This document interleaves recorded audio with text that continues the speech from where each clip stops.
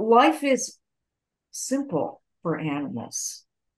So when we are in their presence, a little of that simplicity rubs off on us and we can unkink ourselves. Hi, my name is Anita Nowak, and I'm the author of this book. Welcome to Season 12 of Purposeful Empathy, a show that is dedicated to amplifying the voices of people from across the globe who understand that the world needs more empathy and are doing something about it. Thanks for watching. Enjoy the show. Welcome to a new episode of Purposeful Empathy. Today I'm joined by Rona Maynard, who found happiness at 65, a story she tells in her new memoir, her fabulous new memoir, Starter Dog, My Path to Joy, Belonging, and Loving in This World. Rona first broke into print at the age of 14 with a short story about bullying and still receives fan mail from teens who are reading it in class. We will talk about this. Rona capped a stellar career in magazines with a decade at the helm of Chatelaine, Canada's leading magazine for women. Her editor's column garnered a loyal following, and when she disclosed a struggle with depression, she helped kickstart a national conversation about mental health. After Chatelaine, Rona had to learn to unwind and found that her best teacher was a rescue mutt who had received his basic training in a prison. Welcome to the show, Rona. I'm delighted to be here. I'm excited for this conversation, and I want to actually rewind back to you at 14 years old. Before we got on this call, I actually read your short story, and which is called The Fan Club. And I want to ask the question about why you suppose it still resonates with so many young teenagers today and what that says about empathy. It's a story about bullying, and this is a pressure that does not go away. Young people tend to know what the right thing is. Their impulse, unless they've truly got something wrong with them, is to be kind, to want others to be happy, to want to help, although they frequently do not know how. And they're also lacking in courage because they're so conscious of peer pressure, that desire to fit in and measure up. The story was inspired by a real event in my ninth grade classroom where the entire class ganged up against a very shy, not terribly competent student who was giving an oral report. They rose from their seats as his fan club and they held up signs. And you could just see the color drain out of this boy's face as he realized they were mocking him. And I did not stand up, but I did not defend him either. And the teacher did not defend him. The teacher did nothing. I was very troubled by the incident and used it as the basis of a story in which the stand-in for me actually does get up and clap. She betrays her deepest principles. Well, we're going to include a link in the show notes so people can read it. There's also a set of questions that I came across that teachers and parents use with their teenagers to have a conversation. Anyways, I want to thank you for writing that. And you've continued to be a writer your whole life, and what a writer you are. Could I invite you, because from the get-go, in the opening page of your book, you have an author's note, and I'd love for you to read it so our listeners and viewers can kind of get a first sample about this book and be left on a cliffhanger and go out and buy it. I would be honored. You know what they say about dog books. The dog always dies in the end. Not this book. You can relax. When my senior dog leaps at squirrels like a puppy, I can almost believe he'll live forever. I'm a senior human, old enough to know better. Every story I tell, including this one, is to some degree about time and what it carries off. People I loved or used to be, animals who found the sunniest corners of places I called home. Every beginning holds the seed of an ending. But first, there will be marvels. The great astonishment that sweeps away the same old, same old. First, there will be fun. A year offers 525,600 minutes.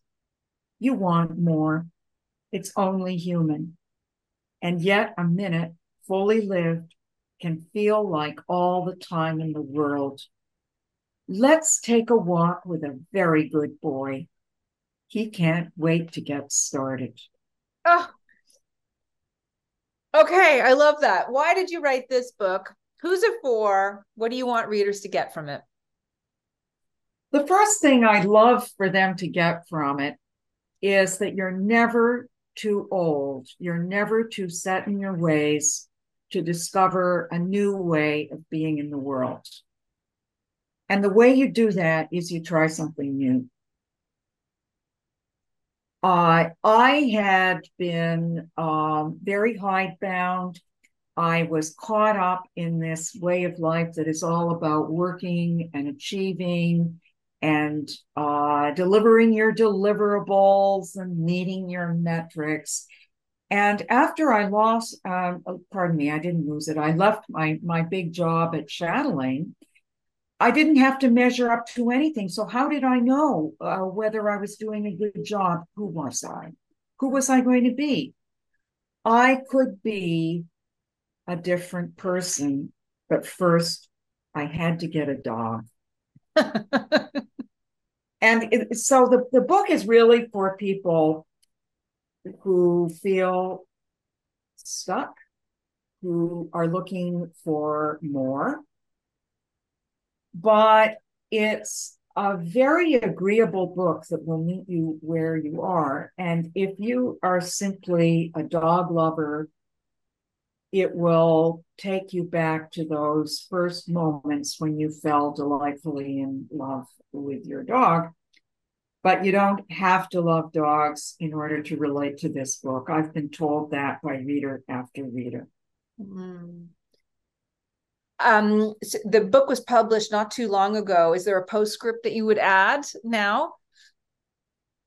Well, I would love it if people would consider adopting a dog at 65 or later, because I have heard of far too many people who think that dogs are only for families with young kids or folks who can go out running with their dog, super active people.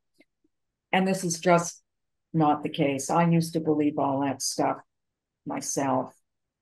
Well, I love the fact that it was your husband that gave you the nudge and that you kind of came around to where it's like, how often does my husband give me bad advice or make a bad suggestion? Almost never. And I mean, he can take a little bit of credit. No. Oh, he can really take a lot of credit. And the other thing I need to emphasize is that I've been married a long time, more than 50 years, and I have learned a thing or two about keeping a marriage alive.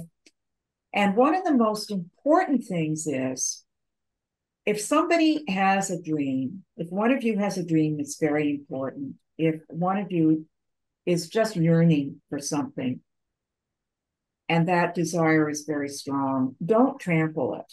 Mm. See if you can meet your partner and give it a go. Now, if I had said, there's no way I'm having a dog in the house, and in the book, I explain what all those reasons are, why one couldn't possibly have a dog, he would have forgiven me. He wouldn't have held it against me, but there would have been this little nagging regret. Mm-hmm. And I have this concept of the someday file. The someday file is that mental box in which we put all those things that we're kind of sort of hoping to make our own someday. Mm. And it could have been working in another country. Well, that was a dream we put in the someday file, and we never did it. Became too late. We filed another child under someday. It became too late. There were a bunch of things in the someday file, and I thought the dog was probably someday, but we took it out of someday. And you feel younger and more full of possibility right away if you act on something now that you have filed under someday. Someday that becomes today. Why not? Why not? Yes. Now, you have mentioned just before that you were ambitious and hardworking. And I just want to ask what you think about how working life with this focus on achievement actually impacts our capacity for kindness, just at a high level. I think it has a negative impact, very negative, because even if you are the kind of workplace leader who believes in building a strong team and mentoring people, and I definitely was that kind, it is all about putting results on the line. And you stand and fall by what you actually accomplished today. The hardest thing to do is nothing. The hardest thing to do is just be fully present in the world and respond to whatever and whoever comes along, and really attend to that person. When I was working, and for a long time afterwards, I would charge right past people on the street. I would just look right through them. And it was because I had to get to the office and get things done.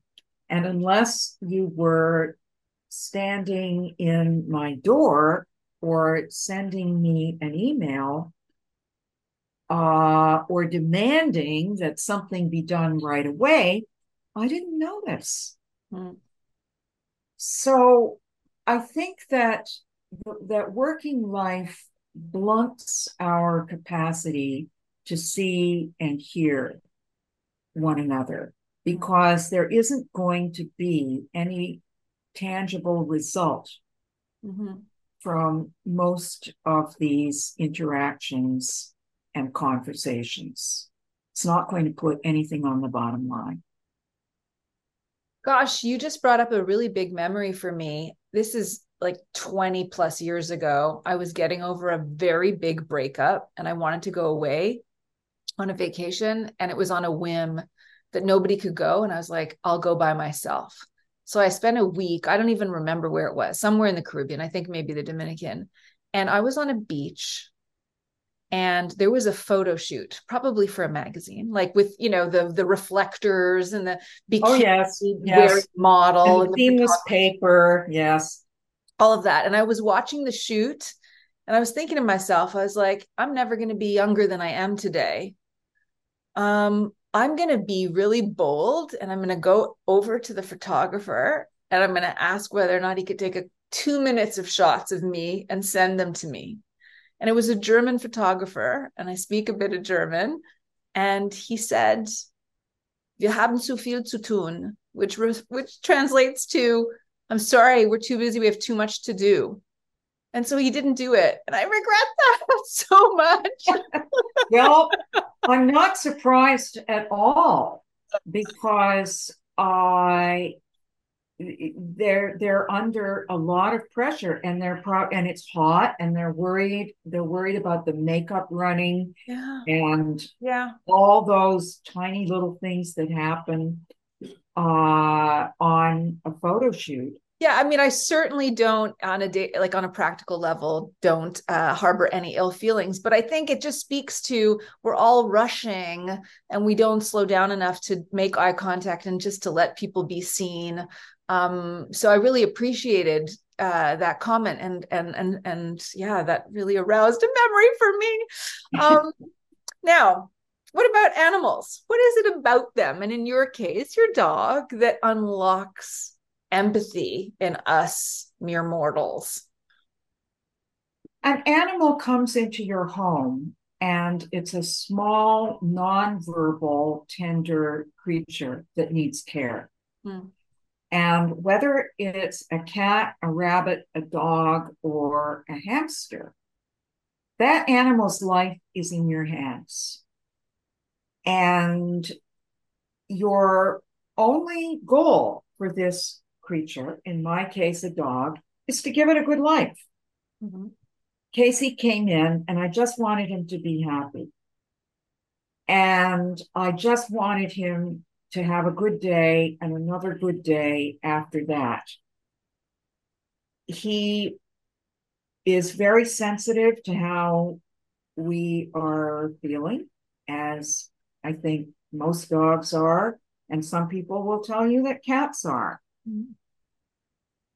There's a whole way of relating to an animal that is without words.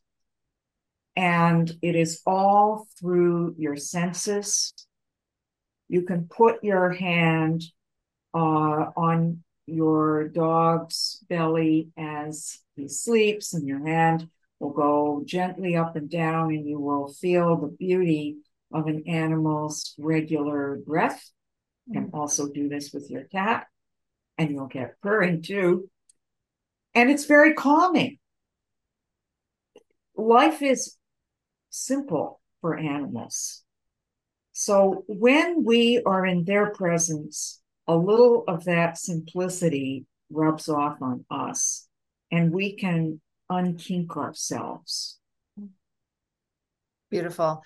I'm going to invite anybody watching on YouTube right now who has the experience of interfacing it, connecting with a pet at home, to share in a comment something that happened to them that might lift our spirits to read. So feel free to add Oh, those comments. that Um, would be fun. And some people get this going with a horse as well. Oh yeah, I had equine coaching for the first time last fall, and it was revolutionary to me. I had no idea how empathic horses were. I mean, it was really transformational. So yeah. And cats too. I grew up with a cat, even though I was allergic to a cat. My parents brought a cat into the house, and then the cat had a litter of 4 kittens. My mom took us out from school to watch the birth. She thought it was so important. And our cat was super independent, as like a lot of cats are, but would undoubtedly find us when we were having a cry fest. And as teenage daughters in the house, there were many of those. Hey there, I don't mean to interrupt a fabulous conversation. I just want to draw your attention to the fact that there are so many other great conversations on my YouTube channel. Over 120 episodes with already 25,000 views, completely organic. Thanks to you, my listeners, viewers, watchers. Please subscribe. The world needs more empathy, and you have a role to play. I'm curious to get your feedback on something. I interviewed a researcher in the UK that studies touch and has just written a book about touch, and was the lead researcher on a global touch survey, and spoke on the podcast about all of the physical and psychological and spiritual benefits that we get from just like touching each other. And it can be like non-sexual touch. All sorts of touch really matters to our health and well-being. And I asked him about technology, and he was saying that even robot dogs, if you pet them, provides a benefit to us. What do you think about that? Uh, my first reaction was surprise, and then I remembered I'd seen something like that on YouTube. These robot dogs go into old age homes. Mm. And I think it is probably because they trigger primal memories. Mm. We all have a memory of touching an animal. Mm. And the robot dog can awaken that. And I'm sure it wags its tail. And then we think of all the dogs that we've known in our life wagging their tail. So, yes, yes, it does make sense. I should tell you, by the way, that with humans, I'm not very touchy. Mm. I have not been a hugger for most of my life. I have learned to hug in the past few years.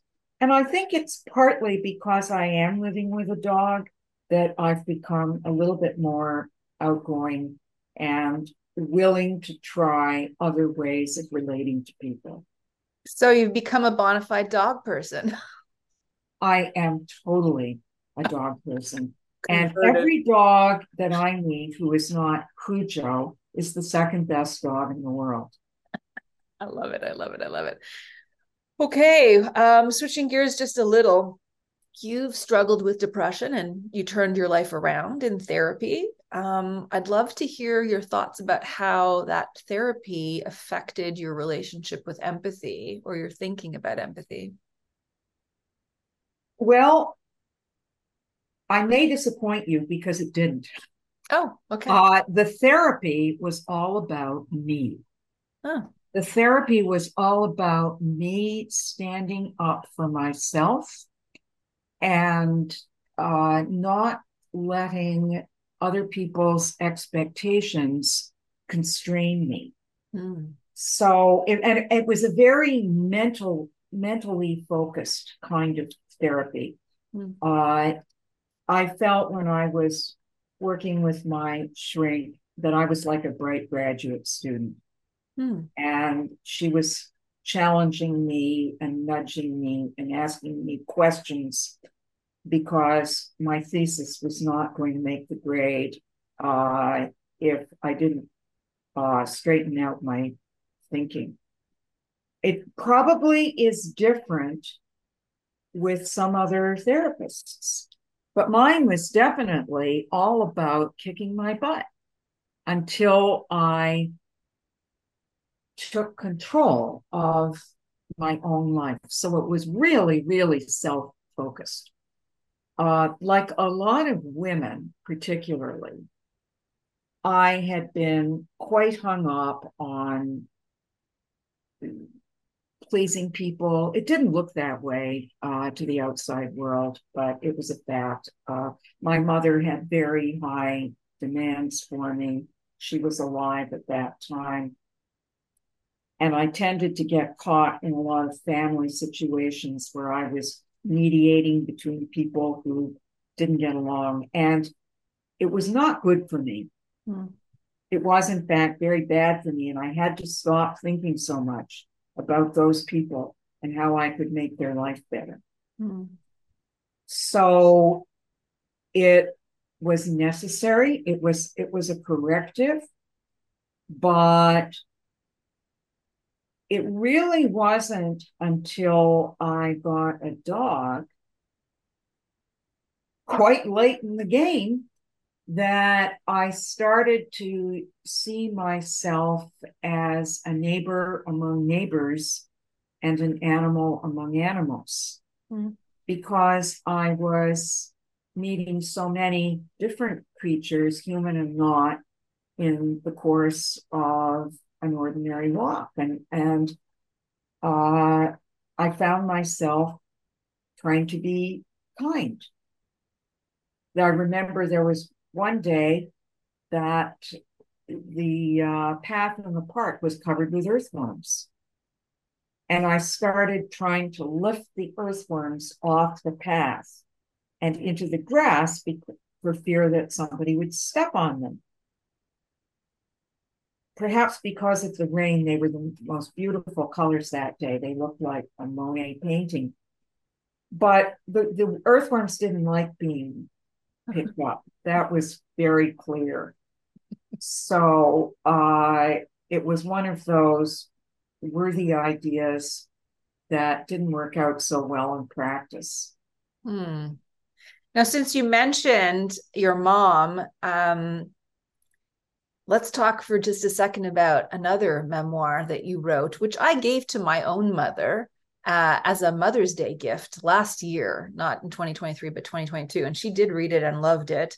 I'd love for you to talk for a minute about that book. But she asked me afterwards, she's like, did you give that book to me with the intention to send a message?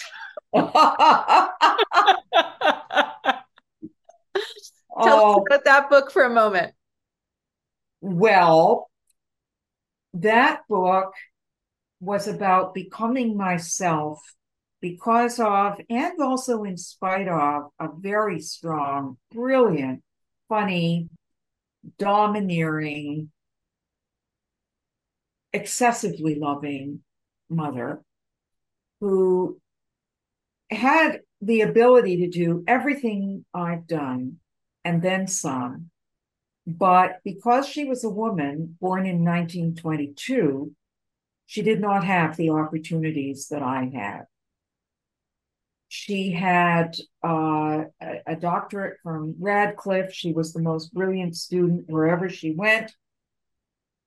Phi Beta Kappa, top honors all the way. And because she happened to be female and Jewish didn't help either, she could not get a position teaching in a university. Luck was not with her. I remember she was told once that they would not give her any course to teach that a man might want to teach. Mm. They said, we can get a man to teach Renaissance literature, but it's really hard to get anyone to teach Anglo-Saxon. So if you go back to school and get your Anglo-Saxon up to snuff, we can give you that. But she didn't want to teach that. No. She became a writer, and a very successful one, as a default career. Mm. And I don't think she ever got over the fact that she was passionate about teaching a subject matter expert, and she just couldn't get in the door. Mm. And lesser people were getting jobs because they were men. That really frosted her. So this book, remind me the name of the called My Mother's Daughter. You're right. Right. We're going to include information about that book in the show notes, along with Starter Dog, that explores your relationship with her. Wonderful. I'm very proud of that one too. So, do you have any favorite tips for practicing empathy in everyday life? As a dog owner now, or otherwise, given your life and lived experiences? Well, the real hardcore empathic dog owners don't use the term dog owner. No, okay. Because a dog's a living creature. It's not like your refrigerator. It's not like your lipstick. So what's the term I should use? Well, I call myself he's human. I'm Casey's person. I'm Casey's human. I do use the term owner sometimes, but dog people can get a little bit leery. Because they are super empathic around dogs. But my number one tip is pay attention. And in order to do that, you have to slow down. Really look at where you are and who you're with. And if you look at where you are, you will get a lot of clues about the people and the animals who share that space with you. I live in a very urban neighborhood. It's downtown Toronto. And I often walk Casey past some extremely modest row houses. And in the window of one of those houses was a sign that said, "Our house is a very, very, very fine house." And this is a line from a song that Graham Nash wrote for Joni Mitchell when they had a house together in Laurel Canyon. And maybe their house was beautiful. This was not a beautiful house. It needed some paint. It looked a little dusty, but from the sign on the door, I could tell this was a loved house. Mm. And these people are full of love. And when they come home to their house, they do not think about the chip paint or the dust. They just think they're home with their family. Mm. Yeah. This is a fine house. So how do we judge where we are? I think we judge where we are and who we're with far too quickly. We shouldn't really be judging at all. We should just be knowing. We should be perceiving and letting ourselves respond to what we perceive. So knowing everything that you know now about what it means to live with a dog, would you tell your 20-something, 30-something, 40-something, 50-something at any point through your life to go out and do it? Not necessarily, because you've got to be ready for a dog. I would definitely say any time can be right. In fact, when Casey leaves us, although we'll probably be in our late 70s, I think we could handle another dog, a little dog. But a person who is very busy and preoccupied and doesn't want to slow down, doesn't want to make any modifications for a dog, is not ready. And we see dogs left at shelters because somebody's just tired of looking after them, or they're too old. They're not fun anymore. A dog is a relationship that is going to evolve over time. And although I have not been there yet with Casey, I know that when he gets old, it'll be like having a really old human in the house. If you have an old dog, you're paying for that old dog's medication, and you have to be around to care for a very fragile creature that you love. Now, when I was much younger, when I was in my 50s and working really hard, I hit on the idea that if we got a dog, I would be able to get out of the office faster. And I'd have a reason to get home, and I'd have this really beautiful dog to walk. And I didn't want a dog. I wanted a fashion accessory and an exercise machine. That's what I wanted. But while I was in this phase, Christmas was coming up, and my husband told me not to go in the garage. Uh-oh, I thought, he knows I want a dog. There's a dog in the garage for me. I'm getting a dog for Christmas. So for about 10 days, I become possessed by this notion that there's a dog living in the garage. It doesn't even occur to me to ask, why do I not hear barking? Why is a dog being left alone in the garage? When does the dog walk? Who is giving love to that dog? And Christmas morning came, and my husband went to the garage to get my present, and it was a neon sign with my name on it in the shape of my signature.